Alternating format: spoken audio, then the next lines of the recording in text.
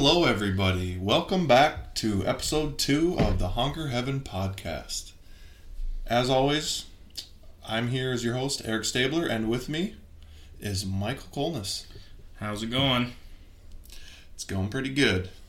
Well, to start out here, we have a couple what's in the news sections that we're going to talk about, some articles or just some hot topics that are going on in the waterfowl world right now. So, Michael, what do you got for us? Well, I guess to start off is we are North Dakota residents here, and I think the big news story coming now is that this weekend is opening weekend for duck season here in the state of North Dakota. So I think that's the biggest news story that I've got here. Oh, yeah. Brown duck beatdown, baby. Oh, yeah. Yep, that's what happens. Yeah, so that's starts on Saturday. Yep. So I'm sure, well, it's only for residents. I was going to say, I'm sure a bunch of people are going to be coming over here, but that's not till the following weekend. Yep. It's going to be fun to see how many roosts get busted from people duck hunting. Probably quite a bit. Probably. It's usually what happens. Yeah. But hey, you work around it, right? Yeah. You gotta. At least you're out doing something other than being on the couch, so. Yep. I have an article here, since we're actually both born and raised in Minnesota. Mm-hmm. Kind of pertains to us as well. But it says why waterfowl participation is down in Minnesota. And this article is saying that the U.S. Fish and Wildlife Service said that there's an 8% decrease in the number of people that were hunting waterfowl last year. And that's the lowest since 1962. And a couple other stats that it said. Waterfowl stamps were at 81,000 in 2022. And in 1980, they were 150,000 stamps that were sold. So almost cut in half. That's crazy. Yeah, it's hard to believe to think that many people are not hunting anymore. No, I wasn't alive in 1980. But I was in the early 2000s, and I was in the 90s too, but I wasn't really conscious then and remember things from then. But I mean, when you think about duck hunters in Minnesota, you always feel like there was always, or even goose hunters in Minnesota, there was always people hunting. You drove by fields and you could see their setups and everything like that, their pickups parked in the field. Yeah. So it's hard to believe that it's almost been cut in half since 1980. Yeah, I agree. And like now, it seems like I see all kinds of people hunting as well. Like just out and about, people are always, driving around the field you're trying to drive around. Or it's just crazy. So to think that it's gone down that much is wild. But I guess it's across the whole U.S. too, so it's not just our area. Oh, yes, I guess. Right here it says a couple of reasons for the decrease are hunters aging out, so kind of like you were talking about back in, the hunters that you were seeing are probably getting older now. Probably. Not hunting anymore. Cost to hunt, I would agree with that. It's pretty spendy to hunt. Like, it's got several hundreds of dollars. Yep. If not thousands. And then access to hunting spots. I can see that being a big one too. Now, obviously, if you can talk to people and you're willing to talk to people, you usually don't have a shortage of hunting spots you can go to. You find one and they say no, that's it. They say no, and then you go to the next one. I feel like guiding is becoming such a big thing now that that's true. They're getting a lot of land locked down, especially around here. And posting them for themselves, I think. Yeah. So it's a little bit tougher. And then a lack of ducks is the last thing, which is a perfect segue into your next point. Into my next news story. I found on the interweb here just earlier today that nationwide that the population of ducks, the estimated population of ducks, is down 7% from last year's numbers. I think this year is somewhere around 32 million, and last year they're up at about 34 million estimated. Now that's the U.S. and in Canada. Right, so the agency, the U.S. Fish and Wildlife, and the Canadian agencies, they work together to kind of come up with these numbers. So the hope is that the migration brings them through and everything like that, right? But overall, what I'm seeing, the numbers may be down, but there's still ducks out there. Yeah. That's for sure. Right. And then riddle me this. So how... I'm bad at riddles. How, if the hunters' numbers are way down... Well, okay, this is Minnesota. But if the hunter numbers are way down, how are the duck numbers down 7%? wouldn't they go up if there's a lot less hunters? I don't know. I feel like that could be, I don't know if there's a loss of habitat going on big somewhere where, maybe a majority of days where they survey, because it's always they survey the same areas. Sure. All the time, because that's like probably the most consistent. Now, I don't know if these areas are all refuges or stuff like that, like state-owned and federally owned land that maybe can't be built on, changed, stuff like that, but maybe if they're in agricultural areas or they're near cities or, developed areas, maybe some of the previous lakes, ponds, so on, that they were loafing in or whatever, and they would count them back in the day, they're just not there anymore. Right. Yeah, that could be. It's a good point. I feel like even the year's conditions have something to do with it. Like if it's a bad year, true, a dry year, those ponds and lakes that you're talking about, they might not be there. Mm-hmm. They're gone, dried up. So just and you could say the flip of that too, where hey, if these ponds are dried up, but there's one that's a bigger lake, bigger body of water. If you're driving near that, you're going to count a heck of a lot of ducks sitting there because that's the water in the area. Right. Exactly. You'll count maybe more than you did before. Mm-hmm. For sure. Yeah. Interesting. Well, hopefully, I had a guy text me today. Mm-hmm. His name pops up on my phone, and I go, "Oh, I know this guy likes to hunt. I don't know why else to be texting me." Was it what? Was it talking about going duck hunting on Saturday morning? Yeah. So, so I opened the message, and he goes, "Hey, you hunting this weekend?" And I said, "Well, hopefully. Why? What's up?" And he goes, "Yeah, I found a ton of ducks and geese. If you want to go." I'm like, "Absolutely, I do." So that was nice. I'm gonna try and hunt some ducks this weekend. Yeah, see if we can't get a couple brownies myself. I got asked to go out Saturday morning too, but the bad thing is I gotta watch my son. I shouldn't say bad thing, right? I gotta watch my son this weekend, and my wife doesn't get home. She's working the night shift, so she doesn't get home until 7:30. So I can't really leave at 4 a.m. Probably not. Be like, hey, son, fend for yourself for 3.5 hours. Or I can't ask a babysitter to come at 4 in the morning. But probably a little young to be putting him in a backpack and putting earmuffs on him too. Yeah, maybe a little young. We put earmuffs on him when we went to the Twins game this summer, and he did not like that. He kept trying to rip them off his head. Yeah, nice. But now I think we'll kind of move into our main topic, which I think for this episode we're gonna have like a little story time. Mm-hmm. So like some good bedtime stories, kind of like your most memorable hunts, that whenever you kind of think of hunting, or somebody says, "Hey, tell me a story about goose hunting or duck hunting," this is what you think of. So, and I'm sure, like everyone, you could go on and all day. But these are gonna be kind of like some of our highlights. Mm-hmm. Who wants to start? You got it or me? I can go first. All right, deal. Go. All right, so one of my most memorable hunts, I would say, it was when I was probably a freshman or a sophomore in high school, and this was back when they had the August goose season in Minnesota, kind of like they do in North Dakota, except you could shoot 10, and it started August 10th. It was even earlier. And they were just trying it. I don't know how long it lasted, a couple years maybe, but I think it was one of those years. And it was a 2-hour late start early on in school, so I went out, and I was sitting in my family friend, the Wakings wheat field. I had my 12 Magnum shell decoys that we had back in the day. Just these ginormous, have you ever seen them? I've seen them, yep. These ginormous goose shells.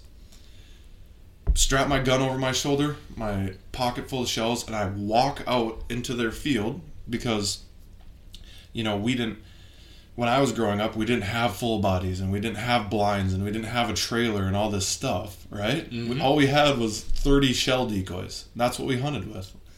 And I walk out from their grove. I'm in a wheat stubble suit, like a full body wheat stubble suit. And I see this little, 10-foot long strip of wheat that they missed with the combine on this little side hill where I'd seen them the day before. And I was literally laying down right next to that piece of tuft of wheat, set out my 12 decoys, and I shot my limit of 10 geese, and 3 were banded. That's pretty impressive. That's very lucky. Impressive. Now, they did band in Morris. However, only only one was banded from Morris, And 2 of the other ones must have been molt migrators that were coming because they were banded in Iowa. Oh. So that was pretty cool. That is pretty sweet. But I just had geese all over, and I was just laying on the side hill, young me, just Blasting shooting away. birds with my old Benelli Nova pump shotgun. And I vividly remember, I think it was my last goose, the last one I shot. It was a 3-pack that was flying over me, and the middle goose was a little bit ahead of them, and it was just the biggest goose in the flock.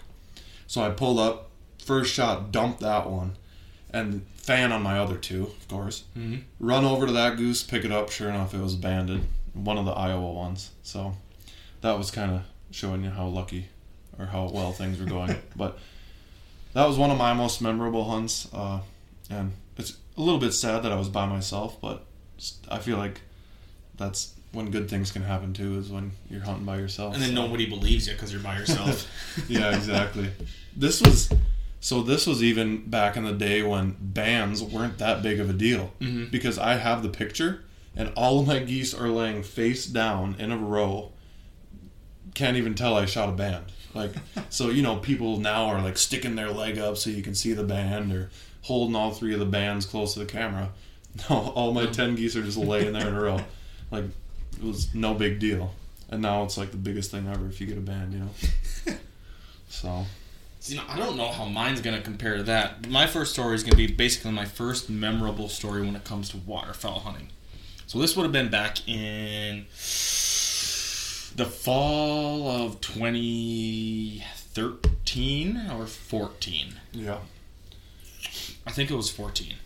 And I was hunting with a buddy that was a couple years older than me in school. So he had graduated already. And then I bow hunted with him and his younger brother a lot. And they were going out up north where they have some land where they go deer hunting during like the deer season and everything like that. Yeah. He's like, there's a lot of little ponds back there and there's always ducks. He's like, we should go up there. And it's kind of up by like the Foston, Minnesota area. Okay. And they're like, we should go up there and see if we can maybe shoot some ducks. And I'm like, all right. And so they come and pick me up in the morning to drive up there. And there's no decoys. But I'm like, all right, whatever. I don't know what we're going to do. But we have no decoys. He just said there's always ducks. And this waterfowl hunt was more of like an upland game hunt. Because we'd walk through the woods up to one of these ponds, see if there's ducks in them. Yeah. Right? I know. It's like we're busting a roost type thing, but hey, it's their land, right? In the middle of the woods. Yep. And we'd throw a rock in the water, and as they fly past us, we'd shoot them. Nice. And the most memorable part was the first pond that we walked to. We saw, it was a bunch of teal, a bunch of green-winged teal. And we walked up and we saw one swimming, and we're like, oh, throw a rock. Threw the rock. And they flew up, because we didn't water swat them. Not yet, anyway. And then we figured out how hard it was to hit them. Yeah, no, exactly. But then they, the first one flew up, and a couple more came up after it, and we dumped a couple of those, because there was 4 of us shooting. And then they just kept coming out of the cattails. They kept rising up. Yeah. We'd get a flock of 10, 15, or whatever group of them coming up. And then about 5 seconds later, 10 or 15 more would come up. A little, like 5 feet to the right. All teal? All teal. Really? Mm-hmm. Out of the cattails? Out of the And cattails. weeds and everything? What? Out of the cattails and weeds Yeah, and everything? out of the cattails and weeds. Like they weren't even out in the open. So it was very memorable to see that. And the cool thing was there was a rowboat about 10 feet to the right of us. So then when we shot them and they're in the water, we just hopped in the boat. Yeah. Went and picked them up. That's awesome. Huh. And were you in woods, you said? Yeah, I was in woods. What the heck? Yeah, I know. It was the weirdest thing ever. That's crazy. I wasn't. Are you sure they weren't woodies? I'm pretty sure they weren't woodies. I know it's weird to think, like, I wasn't big into waterfowling then. Yeah. I know they weren't wood ducks, and I knew what those were. Huh. But they were teal. That's what my buddy ended up saying, and that's kind of what got me, like. And then I started hunting more and more with them, but it was like field hunts for like geese and stuff like that. Sure. But that's probably my first waterfowl hunt. It's probably the most memorable because it's just crazy. Yeah, that is crazy. I don't think I've ever heard of that. It's weird. Teal coming up out of the... Huh. Yeah, good old puddle jumping. Mm-hmm. That's what they call that, yeah. Nice. That's awesome. That kind of reminds me of... I feel like this is just going to keep happening, that our stories are going to remind each other of other stories. But anyway. That reminds me. No, I'm kidding. So, back in Morris again, it was the last day of duck season. It was me, my friend Jared, and my friend Sean, I think. And maybe like Mitch and maybe my brother, but there's 3-4 of us. And we had been kind of doing the same thing, like puddle jumping here and there, trying to get ducks on the last day of the season. And I think, it was only when you could hunt till 4 o'clock. Like, they had that rule. Oh, you can only hunt till 4 at certain times. And you had to stop. So it was the last day of that. And we're driving past one of our family friends' place. And I see one duck, a lone duck, go back into this section and land. And I know there's a puddle back there with some cattails, a little cattail slough. So I'm like, well, I mean, we know there's one duck in there. Better than 0. So let's go see what's in there. So I call our family friend. He's like, yeah, go ahead. We go in there, and it's kind of just like you were talking about in the cattails, except it was woodies. Oh. And they did not stop flying up. And I would say it was towards the end of the day. Each of us probably had like 8 shells left. And they would not stop flying up. And we didn't know this, right? Yep. All we seen was, oh, there's a duck. Shoot it. Bang, bang, bang, bang, bang, bang. Oh, there's another one. Shoot. Bang, bang, bang, bang, bang. And this is like high school, so we're terrible shots. And we didn't think there was going to be any ducks in there, and now they're flying up everywhere. And so needless to say, I think we've got like 2 ducks so far, 2 woodies. Our shells are all gone, and we're standing there. And as I'm walking, all of us are walking into these cattails, grabbing our other ducks. They're just like they're pheasants jumping up out of the cattails. It was unreal. I still cannot believe how many wood ducks were in there. They had to have been like migrating, about to migrate, and we're all just piled in there. Oh, yeah. Crazy. And it never happened since. That's crazy. And they were like beautiful drakes too, where just get up with a white belly in front of you, a painted face. And yeah, and then you ran out of shells. Yeah, we were missing as much as we possibly could right away. So then we were standing there watching ducks fly away, wondering why we didn't take our time and actually aim and get them. But yeah, it was crazy. Well, that reminds me. It's weird. A disclaimer: this podcast is going to be about 3 hours long. No, yeah. Buckle your seatbelts. We're going for a ride. No, I know. Most of these stories were honker heaven, but we're talking about duck hunting, and 3/4 of the story so far, because this next one I'm about to tell is a duck hunting story. But Eric was there, and we were hunting in a field, and I think last podcast we mentioned it a little bit. We were hunting that honey hole. It was like flooded corn that they could only harvest so much, and there was so many ducks there every day. Right? All the time. You could shoot some, and then more would come in. New ducks would come in. All that kind of stuff. And we were about in what? I don't know. Above knee level water, if that. 2.5, 3 feet deep. Yeah, 2.5, 3 feet deep water in our waders, and we're crouched down in the little bit of maybe like type of reeds that they have there, trying to hide, but it didn't matter if we hit or not, because they were coming anyway. And we had what was it? Was it a pair of, I don't even remember what it was. I don't remember. Right, but it came flying over the top of us, and we had our buddy with us. And I'm going to name drop him. We had a buddy, his name was Sal. And he was sitting between us, and he started aiming. He aimed straight up in the air, and he shot at one of them. And when he shot, the recoil from his 12 gauge was just enough to just knock him off balance. So he fell backwards into this 2.5, 3 foot deep water, soaked his shotgun, got water all up in his waders, and all of that. He gets out of the water, and he like tips his shotgun up, and like the water drains out. And he's like, it should be fine. It's happened before. And then I would say it's a couple minutes later, more ducks come flying in, and he just decides that he's going to try to shoot. So he pulls up his gun, and he fires one shot at these ducks. And it was nothing but a thump, and you saw the BBs fall out of the end of the barrel, and just some sparks fly. Oofta. And then after that, it fired just fine, because he kept shooting. Yeah. The old stovepipe. That's actually very dangerous, because if your wad gets stuck in your barrel and then you shoot again, it goes bang bang, and it goes banana split. That's when you lose some fingers or a hand. Yes. Yep. Yes. So don't try this at home. No. It's just a funny story to tell. If you stovepipe it, do not shoot again. Check your barrel. Yeah, that's funny. It would only happen to Sal. I know, right? Only. Oh, this has happened before. Yeah. Oh, it has? And then, of course, right after that, he kept shooting. It was fine. And he kept shooting fine. Yeah. At least the hot or warmth from the barrel and blazing away probably got all the water residue off it, so he didn't have to worry about it rusting. True. Gotta look at the positives, I guess. Yeah.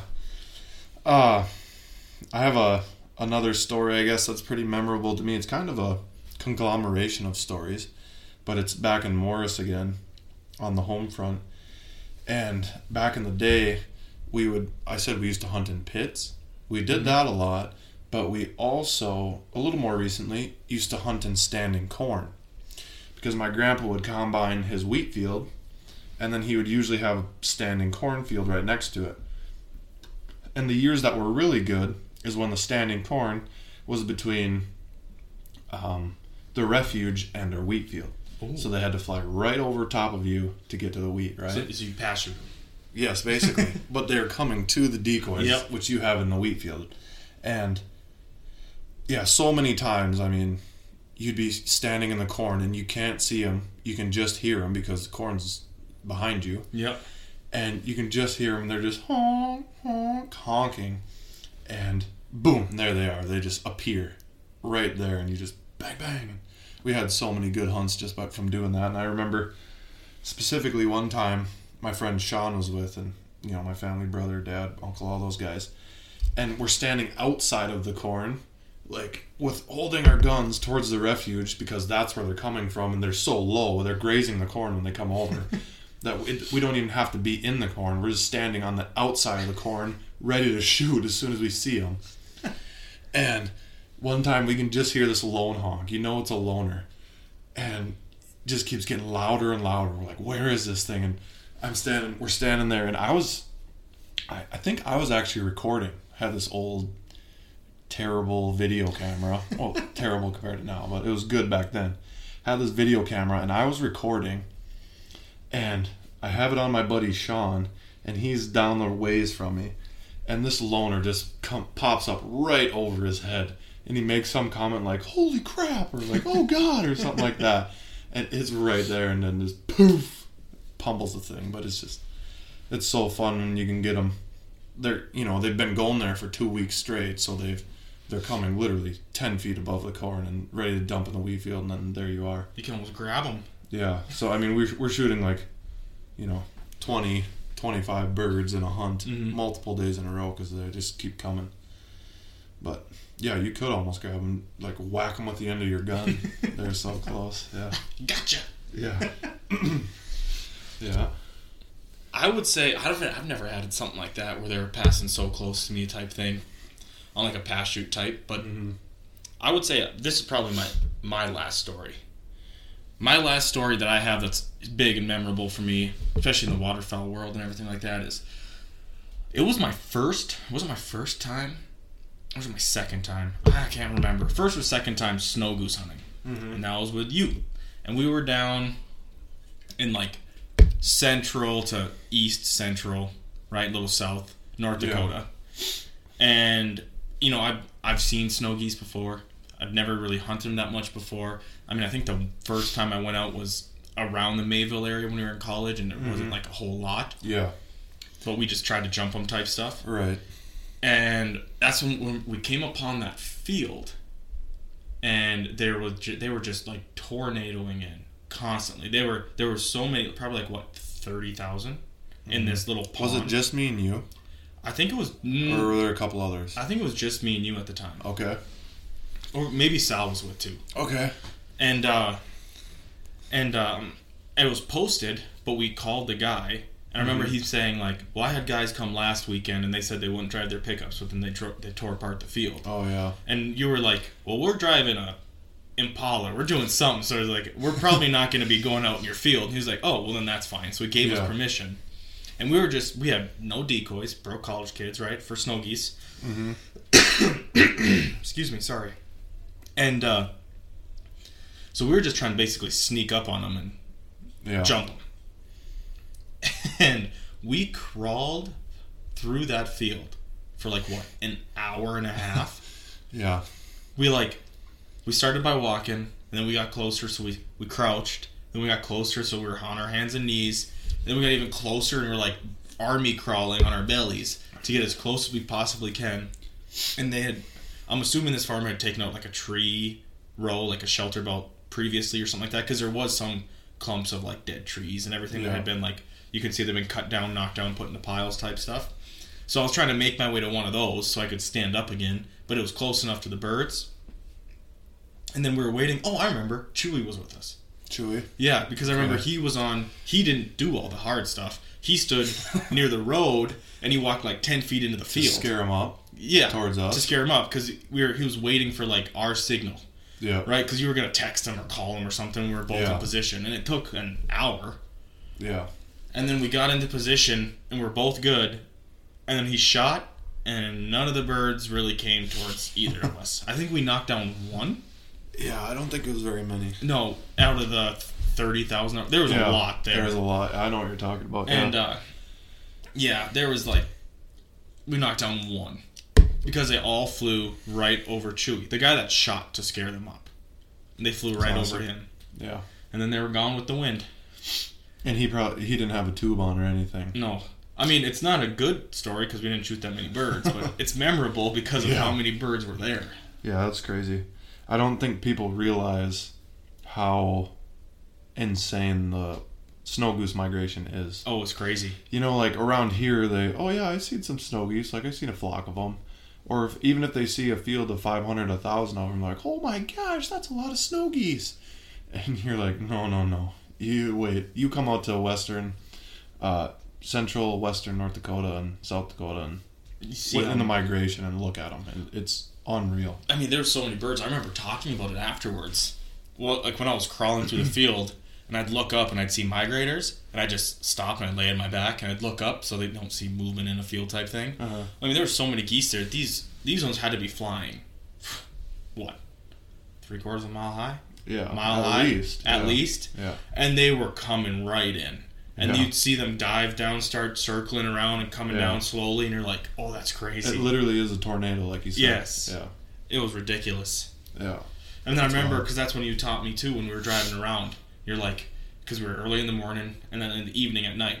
You look for the clouds that are moving. Remember you'd say you would look over in, like, the horizon? Yeah. And you look for, like, a dark cloud, it looks like. Yeah. But then it's moving, and it's not staying the same shape. Yeah. Yeah. That's snow geese. Yeah, it's snow geese. It's not an actual cloud, even though it looks like it. Yeah. Yeah, it's crazy. Yeah, I do remember that. That was what did we end up getting, like 7 or 8 on that whole trip? Yeah, we drove out there like one morning, didn't we? And then came back. Yeah, we didn't get that many. Not a lot, but there was a lot of birds. Yeah. Yeah, nice. But I think those are the geese that we made at the end of the season. We all put our meat together, remember? And we had some jerky. Yeah. That was good jerky. That was. Yeah. Yeah, it's good. One of my next memorable stories was duck hunting again. It was youth waterfowl day. Mm. And this was like borderline, can barely remember it, but we were youth hunting. It was the youth waterfowl hunt, which is like a week before regular duck season or whatever, and we were in Waking's Meanderland, we call it, their slough, a rare time that gets hunted for waterfowl because they're big deer hunters. Oh. So they don't want to scare the deer out of there, you know. And I think it was like my friend Jared's uncle Steve and my dad and maybe my uncle, they brought us out there and we took like straw bales and put them where we were going to stand so that we actually had something to stand on because the water and the mud was too deep. We might have even made a straw bale like path all the way out there, pallets or something, so we could walk out there. And we get to the edge of their slough, and it was unreal. I'll never forget. I'm just looking to both sides of me, and my friends like Jared and Aaron and all these guys, my brother, we're all just shooting, and it's so dark. We're just shooting at ducks, right? And all you see is just blasts of the fire coming out of the end of their barrels. Even after it started getting light, we were shooting so much that it was just boom, boom. All you could see was fire out the end of the barrels, and that was crazy. Did we get any ducks? Probably not. but we were sure shooting, and our barrels were hot because you could see it every single shot. They started glowing red, huh? Oh yeah. But no, I think we got a couple ducks, but it was just crazy. I remember looking both ways and just seeing fire shooting out of my friend's barrels. It was crazy. That was a real early memory. I don't know if Meanderland's been hunted since.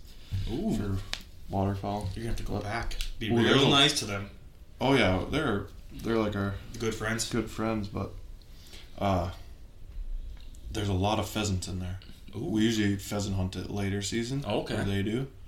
There's a lot of them in there. They're so hard to get because it's a lot of cattails. Oh, it's thick. Yeah, but yeah, and then another thing that I was going to talk about was a pheasant hunt, and it was up here in North Dakota actually, and it had just snowed like 3 inches, just heavy wet snow, and there was this little slough, cattail slough with some water out in the middle of it. And we were just walking around, me and my buddy Michael Slava, we were just walking around the outside edge of it. No dog, nothing. We were just walking. And because he wanted to shoot some pheasants. And there was nothing. Like, we hadn't seen a thing. It was annoying walking because there was snow and like cattails and grass all mangled together. Your legs are burning. Yes. And we get like 3/4 of the way around this thing. And I look down and I see this big old long rooster track go right in front of me into these cattails. I'm like, Michael, here we go. These are fresh.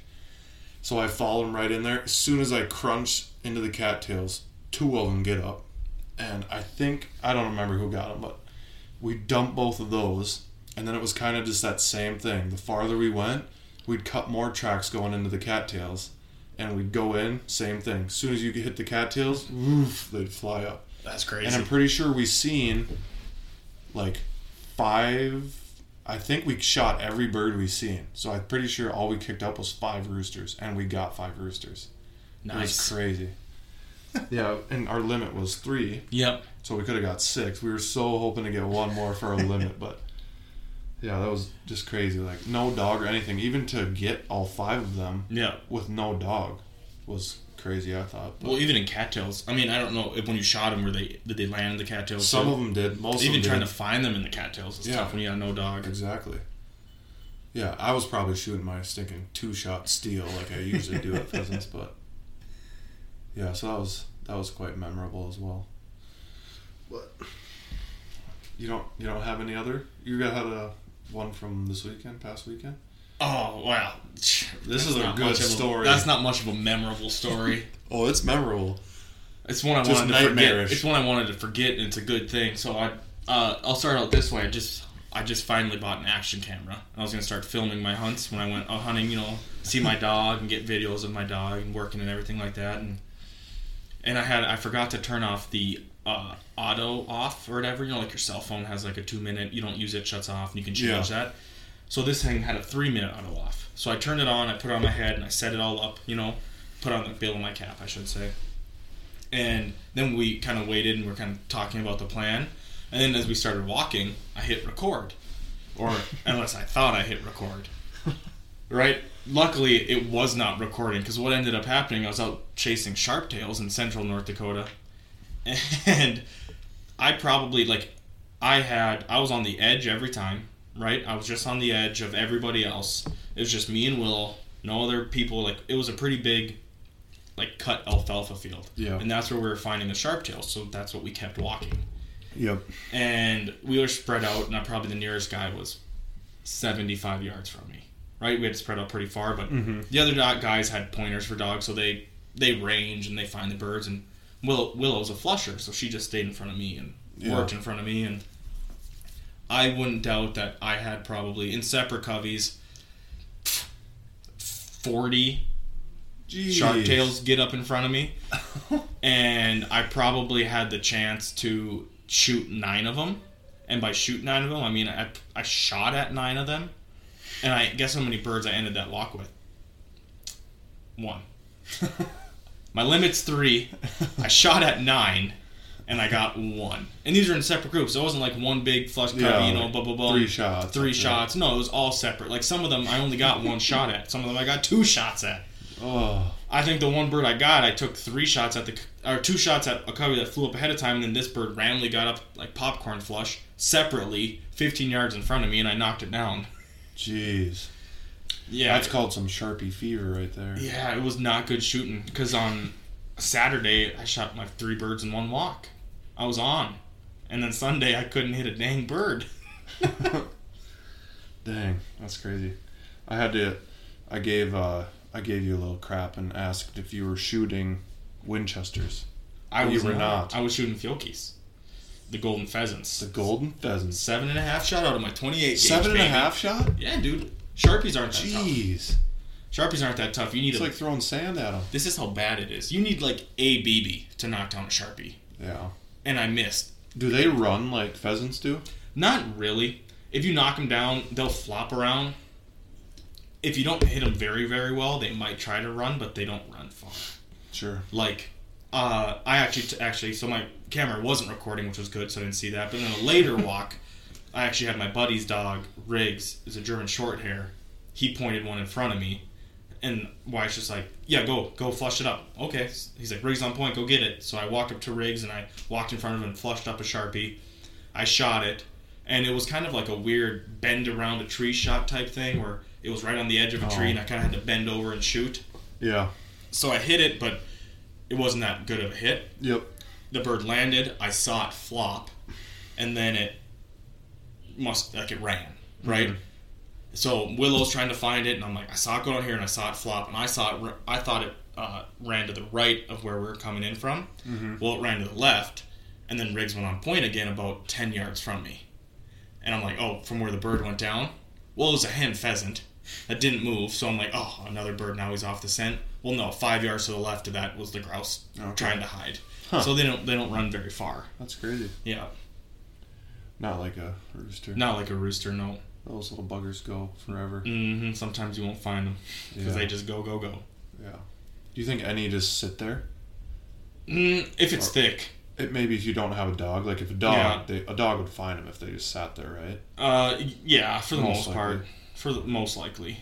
Yeah. But I mean, I've definitely shot a rooster when I didn't have a dog in college, and I'm looking for it, and then I go back to an area where I had been looking before, circling. This is where it went down. Can I see anything? And there's a tuft of cattail or something folded over, and it's just sitting there trying to hide. Like that happens sometimes. I guess it just depends on maybe how well you hit them. Do they think they can run or not, type thing. Right. Yeah. I have one story that's not related to goose hunting, so I apologize. But then we're just talking about pheasant hunting, so I mean. Yeah. Then we can end with a story that is about as close to honker heaven as you can get. So my first story, it's a great story. I love the story. It's about deer hunting, and I was with my friend Jared again from Morris. It was the opening day of deer hunting, and we all went out in the morning, did our thing, hadn't gotten anything, and I think it was so go back a little bit, the night before deer hunting, of course, because you got to wait till last minute to get your stands ready and everything, right? It was me, Jared, and our brothers, Mitch and Kyle. We're all getting the stand set up, which was a family friend stand, but it's like one of the best spots in the whole county in that area. Okay. So we're getting that stand all ready to go, and there's this big, huge CRP grassland, like a quarter section off to our front right, and we're looking out across this thing, kind of where we had just driven by to get to this stand, and we see this silhouette of something really brown, like right on the edge of the CRP grass, and it looks like a deer rack, and it's a half mile away, and me and Jared are going, that looks like a deer rack, and our brothers are going, no way, there's no way you'd be able to see that from here. And we go, I'm pretty sure it looks just like a big rack sticking up out of the grass. And we didn't have any binoculars or anything. So whatever, we get the stand ready. Like I said, Saturday morning deer hunting. Jared and I don't get anything. And I don't know if it was Friday or that day that we were saying, like, hey, it would be fun if we could go out together, but I don't know if it would really happen. Like, when would you sit together and not in separate stands and whatnot? And, well, I think it was around noon, a little before, because it was 11:11, which is when you're supposed to make a wish, right? And you made a wish. And we made a wish. We're driving down his driveway. It was 11:11, and we go, I wish I could shoot a big buck today. So that happens, and it lines up that we are going to go out together and sit in the stand, and we're just getting ready. So we're on our way out there, and we're like, okay, we're pretty sure that was a buck, and it would be a big buck, because we could see it from a half mile away with our bare eyes. So instead of coming in, so picture this: you're sitting in the stand, looking straight ahead. Off to your right is like the row that you would drive down to get to the stand usually, and that's right where we seen that buck. So rather than doing that, Jared and I park like half a mile back on the other main road and kitty corner across this little draw in a dug up field, so that we don't come right along that line just in case he's sitting there again or something. You know? So we take like an extra 200, 300, 400 yard walk to get to the stand, just so we don't walk right along the grass. So we do that. All these stars are aligning perfectly. It's like, I don't know what time it was, whatever time it is in November, when you get out there like 4 o'clock or something. We're halfway out there, of course, and we realize, hey, we don't have 2 chairs. We forgot a chair. So one of us, we don't know what we're going to do. So we get up in the stand. Jared's like, we'll take turns. You can sit there first, and then we'll switch, and I can sit there. Okay, sounds good. So I'm sitting there, and if you're looking out the front again, I'm on a chair, and it's not a huge stand. Down to my left, Jared is sitting on the floor with his gun, like, in his body, you know, like just sitting there cuddling his gun. And we're just sitting there, and literally 15 minutes go by, and I see something out of the corner of my eye, and I look up, and there he was. And I believe my first words were, holy crap, except the other word. And Jared goes, what? And I go, and I said, there's a buck. And he goes, is it a shooter? And I said, it's a shooter. Just a giant, I mean, he was huge. Big dark rack, just like we see on the edge of the grass. And he's in shooting range. As soon as I seen him, we could shoot him, right? And he's coming right at us.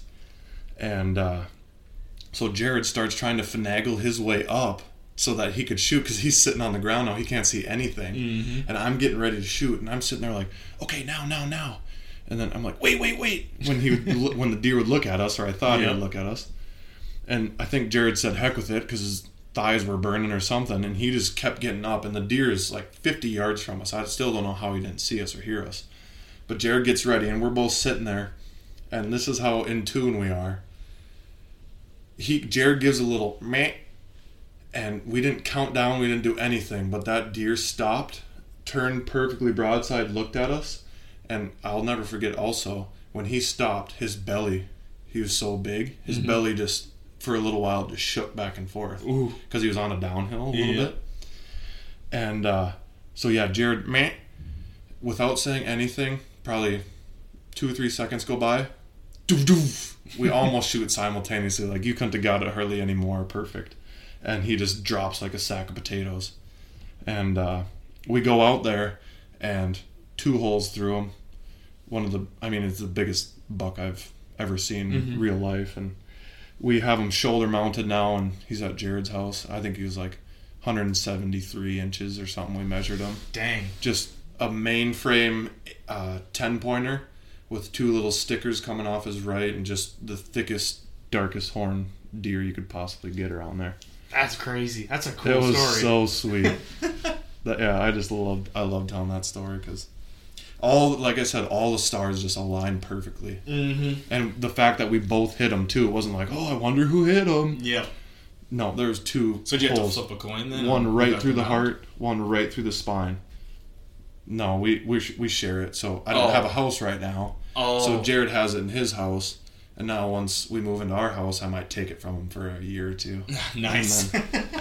Yeah. I feel like you just have to shoot another one to put up there. Exactly. Yeah. We got geese to kill. Can't do that. That's true. No, yeah. But then, so my honker heaven story, we're way out west. And we're hunting out there, snow on the ground. This is about as close to honker heaven as I feel like I've ever came to. And there's so many geese. I mean, it's unexplainable how many geese there were, like thousands and thousands of geese. And every day, 2-3 hours in the morning, they would roll off in flocks, and 2-3 hours at night every single day, and they just never stopped. It was crazy. And there's these little bluffs, and you'd be sitting up on top, so they'd be coming low, and then they'd raise up over the bluff and then get to your field, and it was just, I've never seen anything like it, and That's we crazy. absolutely smacked them.